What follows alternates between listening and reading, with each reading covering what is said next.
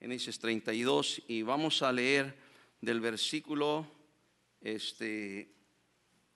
22 hasta el versículo 30. Vamos a poner de pie, hermanos, para leer esta parte de la escritura, y ya después nos vamos a tratar de ir rápido para desarrollar el mensaje. Ahora, si ya lo tienen, díganme amén, hermanos. Y vamos a leer alternadamente, leo el primero, todos el segundo, y así nos vamos hasta el versículo 30. Dice: y se levantó aquella noche y tomó sus 2 mujeres y sus 2 siervas y sus 11 hijos, y pasó el vado de Jacob. Todos los tomó pues e hizo pasar el arroyo a ellos y a todo lo que tenía. Así se quedó Jacob solo, y luchó con él un varón hasta que rayaba el alba. Todos. Y cuando el varón vio que no podía con él, tocó en el sitio del encaje de su muslo, y se descoyuntó el muslo de Jacob mientras con él luchaba. Y dijo: déjame, porque raya el alba. Y Jacob le respondió: no te dejaré si no me bendices. Y el varón le dijo: ¿cuál es tu nombre? Y él le respondió: Jacob. Y el varón le dijo: no se dirá más tu nombre Jacob, sino Israel, porque has luchado con Dios y con los hombres y has vencido. Entonces Jacob le preguntó y dijo: declárame ahora tu nombre. Y el varón respondió: ¿por qué me preguntas mi nombre? Y lo bendijo allí. Todos 30 dice: y llamó Jacob el nombre de aquel lugar Peniel, porque dijo: vi a Dios cara a cara y fue librada mi alma. Quiero hablarles en esta noche, queridos hermanos, acerca del formato que funciona. Quiero que repita conmigo: el formato que funciona. Dígalo: el formato que funciona. El contexto de la historia está en el regreso de Jacob después de haber estado en Harán, y después de tantos años regresa con una gran familia, con muchas cosas, siervos, siervas, ganados, pero regresa temeroso. Llega a la tierra de Canaán, sabe que le esperan acontecimientos y cosas allí. Jacob está temeroso de su hermano Esaú. Él se acordaba de aquellas amenazas que Esaú había dicho: vendrán los días del luto de mi padre y yo me voy a vengar de Jacob y lo mataré. Jacob estaba miedoso, estaba temeroso. Él se acordaba de todo eso. Él envía mensajeros a su hermano para decirles: por tantos años he estado allá en Harán con Labán, ahora regreso y nomás te mando decir que estoy pronto para llegar y poder encontrarme contigo. Cuando Esaú recibe los mensajeros, les dice: díganle que yo voy a su encuentro y voy a agarrar 400 hombres, y van conmigo 400 hombres para encontrarme con mi hermano. Cuando los mensajeros llegan con Jacob, imagínense ustedes, ya no solamente era Esaú, eran 400 hombres que venían. Más miedo, más temor, ¿qué hacer? Más desesperación, más angustia. ¿Qué va a pasar? ¿Qué va a suceder? Las palabras retumbaban en sus oídos y en su conciencia: lo último que yo escuché de mi hermano es que él me va a matar. Y entonces es lo que pasa y lo que sucede aquí en este pasaje que acabamos de leer. Después de resguardar a su familia, nos dice el versículo número 24, dice que así se quedó Jacob solo. Y luego, hermanos, de repente aparece alguien allí, alguien inesperado. Ahora, yo pienso que Jacob entendía o sabía que no tenía muchos recursos, pero sabía de alguien que le podía ayudar, y ese era Dios. Ese era Dios. Y entonces se va a un lugar y está solo. Y dice que de repente se encuentra luchando con él un varón, hasta que raya el alba, hasta que casi amanece, toda la noche allí está Jacob. Y vamos a pedir aquí dos hermanos. Hermano Gilberto, ven aquí, este es el varón. Ponte aquí, hermano Gilberto, por favor. Y luego el hermano Santiago, vente aquí, hermano. Tú eres Jacob, hermano. Y aquí está el varón, y aquí está Jacob. Está angustiado, está temeroso. ¿Qué voy a hacer? Está desesperado. ¿A quién voy? ¿Quién me puede ayudar? Y ahí está solo, pensando. Y luego de repente está un varón allí. Y lo ve impresionante, como todos lo vemos impresionante. Y lo agarra. Seguro que si alguien lo podía ayudar, fuera un varón como este varón que estaba allí. Y lo agárralo ahí, agarra eso. Y ahí está luchando con él, ¿verdad? Tratando de que ganarse de su gracia para salir adelante en el problema tan grande que él está teniendo de enfrentar a su hermano. Nos dice la palabra que cuando el varón vio que no podía con él, porque estaba terco Jacob. Yo creo que Jacob estaba diciendo: ayúdame por favor, ayúdame por favor. Y dice simplemente que el varón tocó el muslo. Tócale el muslo. Ahí, aquí es el muslo, aquí. Y lo dejó cojo.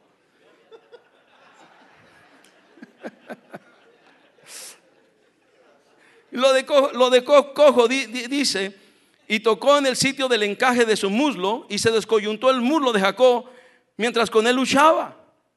Y estaba ya para amanecer, y le dice el versículo 26, dice: déjame, porque raya el alba. Y Jacob le respondió: no te dejaré si no me bendices. Agárralo. No te dejaré si no me bendices. Y entonces, hermano, Jacob quería la ayuda. Jacob necesitaba la ayuda de Dios. Jacob necesitaba la bendición de Dios. Jacob necesitaba la protección de Dios. Pero tenía un problema más grande que todos los problemas que tenía en relación con su hermano y su encuentro con su hermano. Tenía un formato de vida que no funciona con Dios. Porque lo primero que le dice el versículo número 27 dice: y el varón le dijo: ¿cuál es tu nombre? ¿Cómo te llamas? Y respondió Jacob: me llamo Jacob. Y respondiendo dijo Jacob: ese es el problema. Todo lo que representa Jacob es el problema. Tu formato de vida que has llevado hasta aquí, ese es tu problema. Como has vivido, ese es tu problema. Lo que has hecho con tu vida, ese es el problema. Yo te puedo ayudar. Yo tengo poder para ayudarte. Yo tengo poder para sacarte adelante. Yo tengo poder para protegerte. Pero tengo un problema: que tu nombre, tu formato de vida no funciona conmigo. ¿Cómo te llamas? Jacob. Suplantador, mentiroso, engañador. ¿Cómo te llamas? Orgulloso, astuto, egoísta, envidioso, codicioso. ¿Cómo te llamas? Porque todo eso que tú eres y que tú vives no me permite a mí ayudarte. Tiene que haber un cambio en tu vida. Tiene que haber otro formato diferente. Pero estoy aquí. Ahora, lo importante aquí de Jacob, que él estaba allí donde debería de estar, hermanos. Hay muchos de nosotros que nunca ni siquiera nos atrevemos a ir a donde Dios quiere que debemos de ir, hermanos. Pero gloria a Dios que Jacob estaba allí, estaba solo, se encontró con este varón. Él posiblemente ni sabía de quién se trataba, pero él sabía que era alguien que lo podía ayudar. Pero el problema era su formato de vida. Tu formato de vida, ¿cómo te llamas, Jacob? No funciona. ¿Por qué no funciona? Bueno, mira cómo has vivido. Porque ese formato que tú llevas en tu vida no funciona conmigo. ¿Cómo obtuviste la primogenitura? ¿Con astucia? ¿Cómo te apoderaste de la bendición que le correspondía a tu hermano? ¿Con engaño? ¿Cómo te enriqueciste usando de tretas con el ganado de Labán? Todo lo que has hecho, todo lo que has vivido, todo lo que tienes, ¿Cómo lo has forjado? ¿Cómo lo has hecho? ¿Cómo lo has logrado? Así yo no trabajo así. Yo no trabajo de esa manera. Tu formato de vida no va con mi formato de vida. Tú tienes que cambiar tu formato de vida. Y sabes una cosa, hermanos, qué bendición que cuando venimos a Dios en busca de Dios, Dios siempre nos va a decir lo que está mal con nosotros. Y gloria a Dios que tenemos conferencias como estas que nos pueden hablar directo a nuestra vida para hacernos ver Dios lo que está mal y lo que se necesita ser cambiado, hermanos. Ahora déjame decirles una cosa. Es bien interesante cómo Jacob estaba ahí con este varón, ¿verdad? Y que ese varón podía tener una solución al formato de vida que tenía Jacob, porque ese varón podía darle un nuevo formato de vida. Y sabes una cosa, hermanos, cuando nosotros vamos a buscar a Dios, cuando tal vez te encuentres así desesperado, cuando te encuentres con miedo, con temores, con depresión, con cuantos problemas emocionales que pudieras tener, tenemos un recurso que es Dios. Podemos buscar a Dios, hermanos, y Dios siempre tendrá una respuesta para nosotros. Y lo que encontramos aquí con Jacob, que fue con este varón, y ese varón tenía una respuesta para él, hermanos. El problema es tu formato de vida, Jacob. Y yo creo, hermanos, que es lo mismo con nosotros, que queremos que Dios nos bendiga, nos ayude, nos provea, nos proteja, nos use en su obra, que hay un formato de vida que no funciona con Dios. Necesitamos quitarlo, necesitamos dejarlo, necesitamos cambiarlo por uno nuevo. Yo creo personalmente que no hay mejor vida que la vida cristiana. No hay mejor camino que el camino de Cristo. Pero hermanos, la verdad es que muchos cristianos hoy en día viven frustrados en la vida cristiana. Muchos cristianos viven hasta como decepcionados y lamentándose. Ay, pobrecito de mí, soy cristiano. Ay, pobrecita de mí, soy cristiana. Hermano, es la mejor vida que pudiera tener cualquier ser humano, el ser cristiano. Pero muchas veces nosotros nos estamos lamentando y quejando. Y luego de repente nos desilusionamos. Muchos se desilusionan.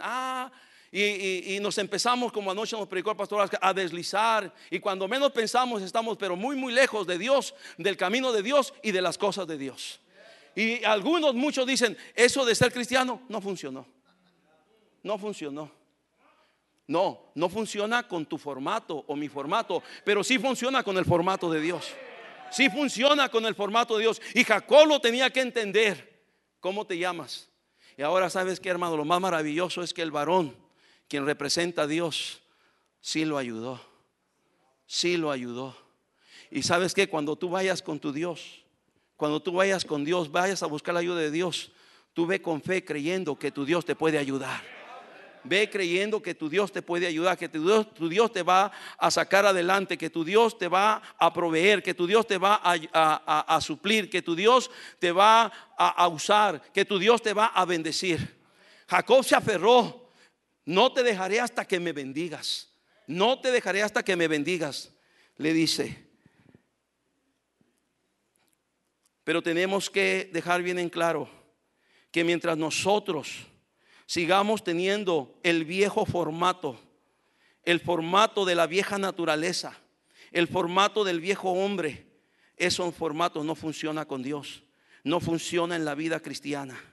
Tenemos que dejarlo, tenemos que cambiarlo. Frecuentemente tenemos que estar recordando lo que nos dice 2 Corintios 5:17, de modo que si alguno está en Cristo, nueva criatura es. Las cosas viejas pasaron, he aquí, todas son hechas, ¿qué dice? Nuevas. Pero muchas veces nosotros queremos andar todavía en las viejas cosas, en las viejas prácticas, en los viejos hábitos, en las viejas costumbres, en los viejos pecados. Todavía queremos andar en eso. Y dice Dios, con ese formato no funciono yo, dice Dios. Yo no trabajo así. Tú tienes que dejar ese viejo hombre, esa vieja naturaleza. Tienes que cambiar tu mente, tienes que cambiar tu corazón. Tienes que dejar tantas y tantas cosas que están estorbando en tu vida para que yo trabaje en ti. Entonces nos dice el versículo número 28. Leemos ahí. Nos dice: y el varón le dijo: no se dirá más tu nombre Jacob, sino Israel, porque has luchado con Dios y con los hombres, y has, que dice, vencido. Hermanos, gloria a Dios, que en Dios aquel varón le dio una solución a Jacob.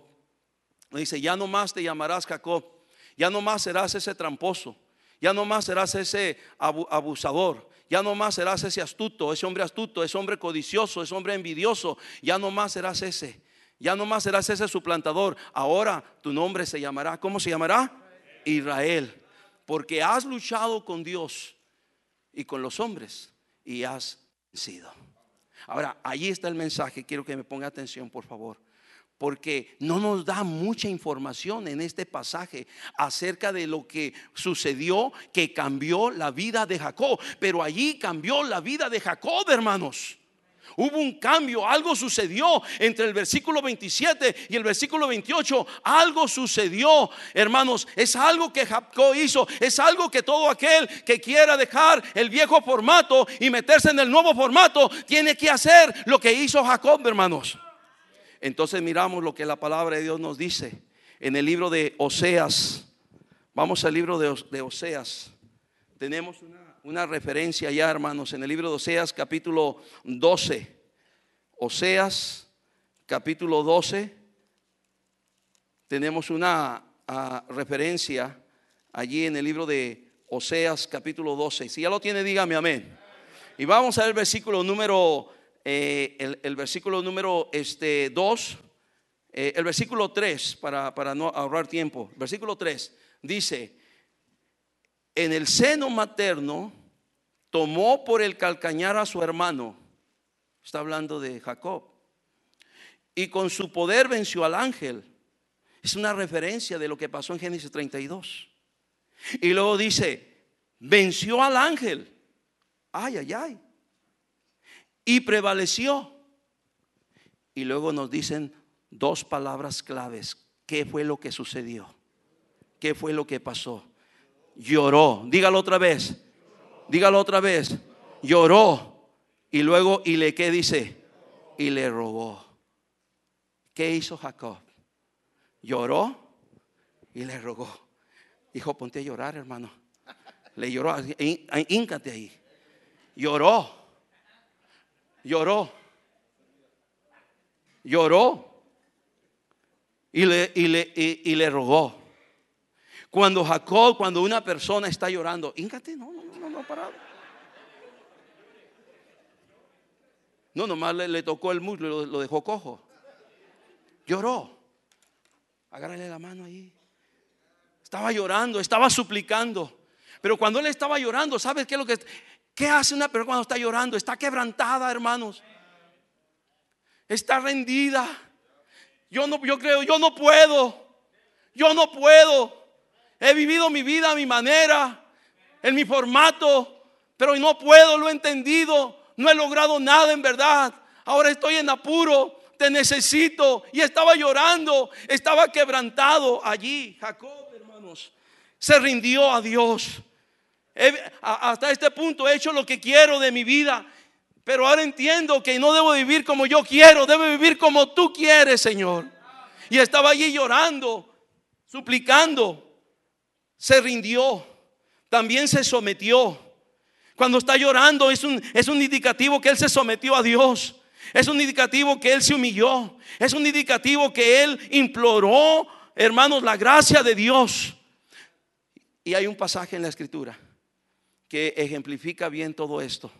Lo tenemos en el libro de Santiago. Hay unas cosas bien importantes ahí. Santiago capítulo 4, porque es como la fórmula que yo pienso que empleó Jacob y que todos nosotros deberíamos de emplear. En Santiago capítulo 4, versículos 6 al 10.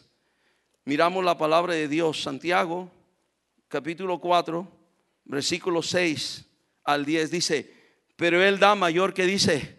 Ahí estaba Jacob llorando por la gracia. Por esto dice: Dios resiste a los soberbios y da gracia a quien, hermanos. Estaba humillándose delante de Dios. Versículo 7: someteos pues a Dios, resistid al diablo y huirá de vosotros. Cuando Jacob estaba llorando, se estaba sometiendo a Dios, hermanos. Ya no quiero gobernar yo mi vida, ya no quiero mandar yo en mi vida, ahora manda tú en mi vida. Y yo creo que eso es exactamente lo que nosotros necesitamos, hermanos. Estar ante Dios y reconocer que nosotros no podemos, pero que Él sí puede, hermanos. Y luego tenemos allí, sigue diciendo Santiago, Dice, acercaos a Dios y Él se acercará a vosotros. Qué bella promesa. Que Él va a estar allí siempre que le busquemos. Él va a estar allí, hermanos. Pecadores, limpiad las manos, y vosotros los de doble ánimo, purificad vuestros corazones. Lo que el Señor quiere es que empecemos a quitar las cosas que están estorbando en nuestra vida. Versículo 9, afligíos y lamentad y llorad. Otra vez dice, llorad. Es lo que estaba haciendo Jacob, llorando. Vuestra risa se convertirá en lloro. Ahora no hay risa, ahora hay lloro, y vuestro gozo en tristeza. ¿Por qué? Porque entendemos que con nuestro propio formato es un fracaso y necesitamos el formato de Dios. Y luego mira lo que dice el versículo 10. Dice, humillaos delante del Señor y Él os es. ¿Qué dice? ¿Y cómo está Jacob? Humillado, llorando, suplicando, llorando, pidiendo por la gracia. Oh, hermanos, ¿qué hizo Jacob? Lloró. ¿Qué hizo Jacob? Y luego dice lo siguiente, dice, ¿qué dice? Y le rogó. Repita, ¿qué dice? Y le rogó. Entonces Jacob está rogando, está suplicando. Ya no tiene mucho tiempo. Ha pasado toda la noche y ahora le queda pocos minutos. Pero esos minutos está rogando, está suplicando, está pidiéndole a Dios, ayúdame Dios, por favor ayúdame. Si tú no me ayudas, nadie me va a ayudar. Si tú no me sacas adelante, nadie me va a sacar adelante. Si tú no me levantas, nadie me va a levantar. Si tú no me proteges, nadie me va a proteger. Si tú no me das seguridad, nadie me va a dar seguridad. Si tú no me ayudas contra mi hermano, Señor, la verdad es que nadie lo puede hacer. Por favor ayúdame. ¿Cómo necesitamos rogar a Dios, hermanos? Pero se nos olvida. Muchas veces Dios para nuestra vida es lo último que buscamos, el último recurso, cuando siempre debería ser el primero. Pero Jacob lo estaba entendiendo. Estaba llorando y estaba, ¿qué cosa? Rogando, llorando y rogando. Y hermanos, Dios le contestó, no se llamará más tu nombre Jacob, sino te llamarás Israel. Ahí estaba Jacob obteniendo de Dios la bendición y empezando un nuevo formato de vida.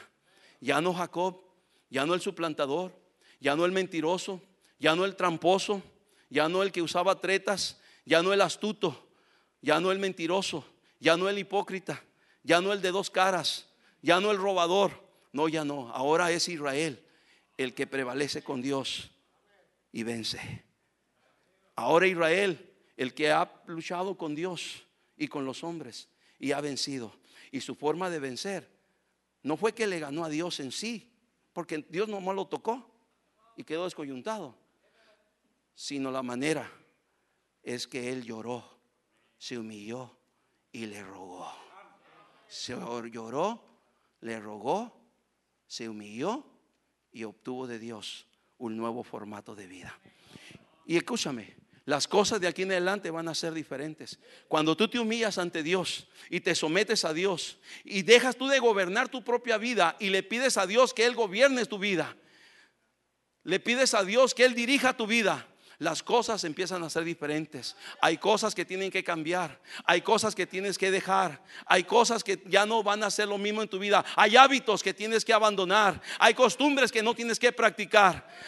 Hay pecados que tienes que dejarlos ya de una vez por todas, antes que el pecado acabe con tu vida. Y empezar una nueva etapa con el formato que sí funciona, con un nuevo formato, el formato de Dios. El formato de Dios.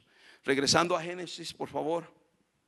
Miramos allá en el libro de Génesis. Vean ustedes capítulo 32. Entonces Jacob le preguntó y dijo: declárame ahora tu nombre. Y el varón respondió: ¿por qué me preguntas por mi nombre? ¿Y qué pasó? Y lo que dice, lo bendijo Dios. Y llamó Jacob el nombre de aquel lugar Peniel, porque dijo: vi a Dios cara a cara y fue librada mi alma. Tremendo. Ahora interesante el versículo 31. Dice: y cuando había pasado Peniel, le salió al encuentro el sol. Y lo dice: y cojeaba de su, ¿qué dice? Hermano, esto es para que no te olvides, Jacob. Para que muchas veces nosotros tomamos decisiones y se nos olvida. Se nos olvidan las decisiones que tomamos. Jacob, tú viniste aquí de una manera en serio, llorando, suplicando, rogando, para que no te olvides. Entonces yo al día siguiente, cuando lo miraban ahí sus hijos: ¿qué te pasa, papá? Pues me bendijo Dios. Me bendijo Dios. Para que no te olvides, Jacob, para que te mantengas humilde, porque ese es el problema con nosotros. Que no, recuerda, Dios no trabaja con los soberbios. Dios da su gracia a los que humildes, y está en contra de los soberbios. Para que no te olvides, mantente humilde. ¿Quieres que Dios te use? ¿Quieres que Dios te bendiga? ¿Quieres que Dios te saque adelante en tus proyectos? ¿Quieres que Dios haga grandes cosas contigo? ¿Quieres que Dios bendiga a tu familia? ¿Quieres que Dios bendiga a tu matrimonio? Mantente humilde, hermano. No se te olvide, Jacob, mantente humilde. Y empieza a hacer las cosas necesarias, los cambios necesarios que tienes que hacer. Y muchos de nosotros, después de esta conferencia, yo he tomado decisiones. Yo voy a regresar a Mexicali. Hay cosas que voy a tener que implementar, pero ya, inmediatamente. Estoy con ansia por llegar a Mexicali, por todo lo que Dios me ha dado aquí en esta conferencia, en esta semana. Mira, Jacob, por favor, en el capítulo 35, ve el versículo. Después de toda esta historia, capítulo 35, versículo número 1 y 2 dice: dijo Dios a Jacob, levántate y sube a Betel y quédate allí, y haz allí un altar a Dios que te apareció cuando huías de tu hermano Esaú. Versículo 12: entonces Jacob dijo a su familia y a todos los que con él estaban, ¿qué les dijo? Dígame qué. Quitad los dioses ajenos que hay entre vosotros, y limpiaos y mudad vuestros vestidos, y levantémonos y subamos a Betel. Dice: y haré allí altar a Jehová. Hermano, los dioses lo hay que quitar. Hay que quitar los dioses que están estorbando. Y Jacob empezó a limpiar la casa. Jacob empezó a limpiar su familia. Hermanos, queremos la bendición de Dios, queremos que Dios bendiga nuestros hogares, nuestra familia, pero no estamos dispuestos a limpiar nuestra casa. Hay tantas cosas que hemos dejado entrar a nuestros hogares que tienen que ser quitados, que tienen que ser limpiados, que tienen que ser abandonados, hermanos. Hay tantas cosas, hay tantas prácticas. Ahora con esto del internet, con las redes sociales, hay tantas prácticas que muchas veces hasta nos hemos olvidado de la palabra y de las cosas espirituales por estar metidos, perdiendo el tiempo en lo que no aprovecha, hermanos. Entonces hay que empezar a quitar, hay que empezar a barrer la casa, los ídolos. Los ídolos. Jacob lo entendió. Yo voy a empezar a un nuevo formato con Dios. Soy Israel. Ya no soy el suplantador, ya no soy el mentiroso, ya no soy el ratero, ya no soy el codicioso, ya no soy el envidioso. Ahora soy Israel. Diferente, una nueva etapa, una nueva vida. Y hermanos, eso es exactamente lo que Dios quiere hacer con nosotros, hermanos. Métete en el formato de Dios. Vas a ver la mano de Dios. Mira a este Jacob que ni se acordaba de Dios. Míralo ahora, por favor, en el versículo número 3. Y levantémonos y subamos a Betel, y haré allí altar a Dios que me respondió el día de mi angustia y ha estado conmigo en el camino que he andado. Y versículo 7, ve ahí conmigo: y edificó allí un altar y llamó el lugar Betel, porque allí le había aparecido Dios cuando huía de su, ¿qué, hermanos? Ahora miramos a Jacob haciendo un altar con Dios. ¿Qué es lo que representa el altar? Representa el hecho de mantener una comunión viva con Dios, hermanos. Una comunión estrecha, una comunión íntima. Una comunión que para ahora de aquí en adelante para Israel, ya no Jacob, para Israel era muy importante, era muy necesaria. Como también nuestra comunión con Dios es muy importante y es muy necesaria.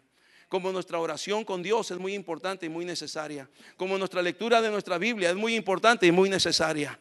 Y empezar a dejar todos aquellos ídolos, a quitar todos aquellos pasatiempos, a quitar todas aquellas cosas que han tomado el lugar de Dios, y empezar una nueva etapa con el formato de Dios. Yo no sé usted, yo no quiero ser un fracasado ni quiero ser un perdedor en esta vida cristiana.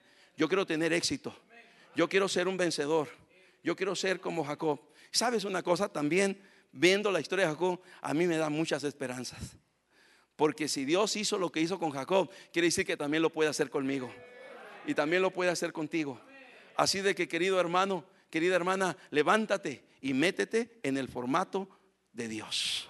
En el formato que sí funciona. Deja ya ese formato. ¿No estás cansado? ¿No estás cansada de estar en ese formato allí donde no hay bendición, donde hay angustia, donde hay tristeza, donde hay miseria muchas veces? ¿No estás cansado de ese formato? Deja ese formato, métete en el formato de Dios. Eso fue exactamente lo que hizo Jacob. Y ahora Israel, recuerda, lloró y rogó. Lloró y rogó. Y lo bendijo Dios. y lo bendijo Dios. ¿No quiere la bendición de Dios? ¿Cuánto queremos la bendición de Dios? Yo quiero la bendición de Dios.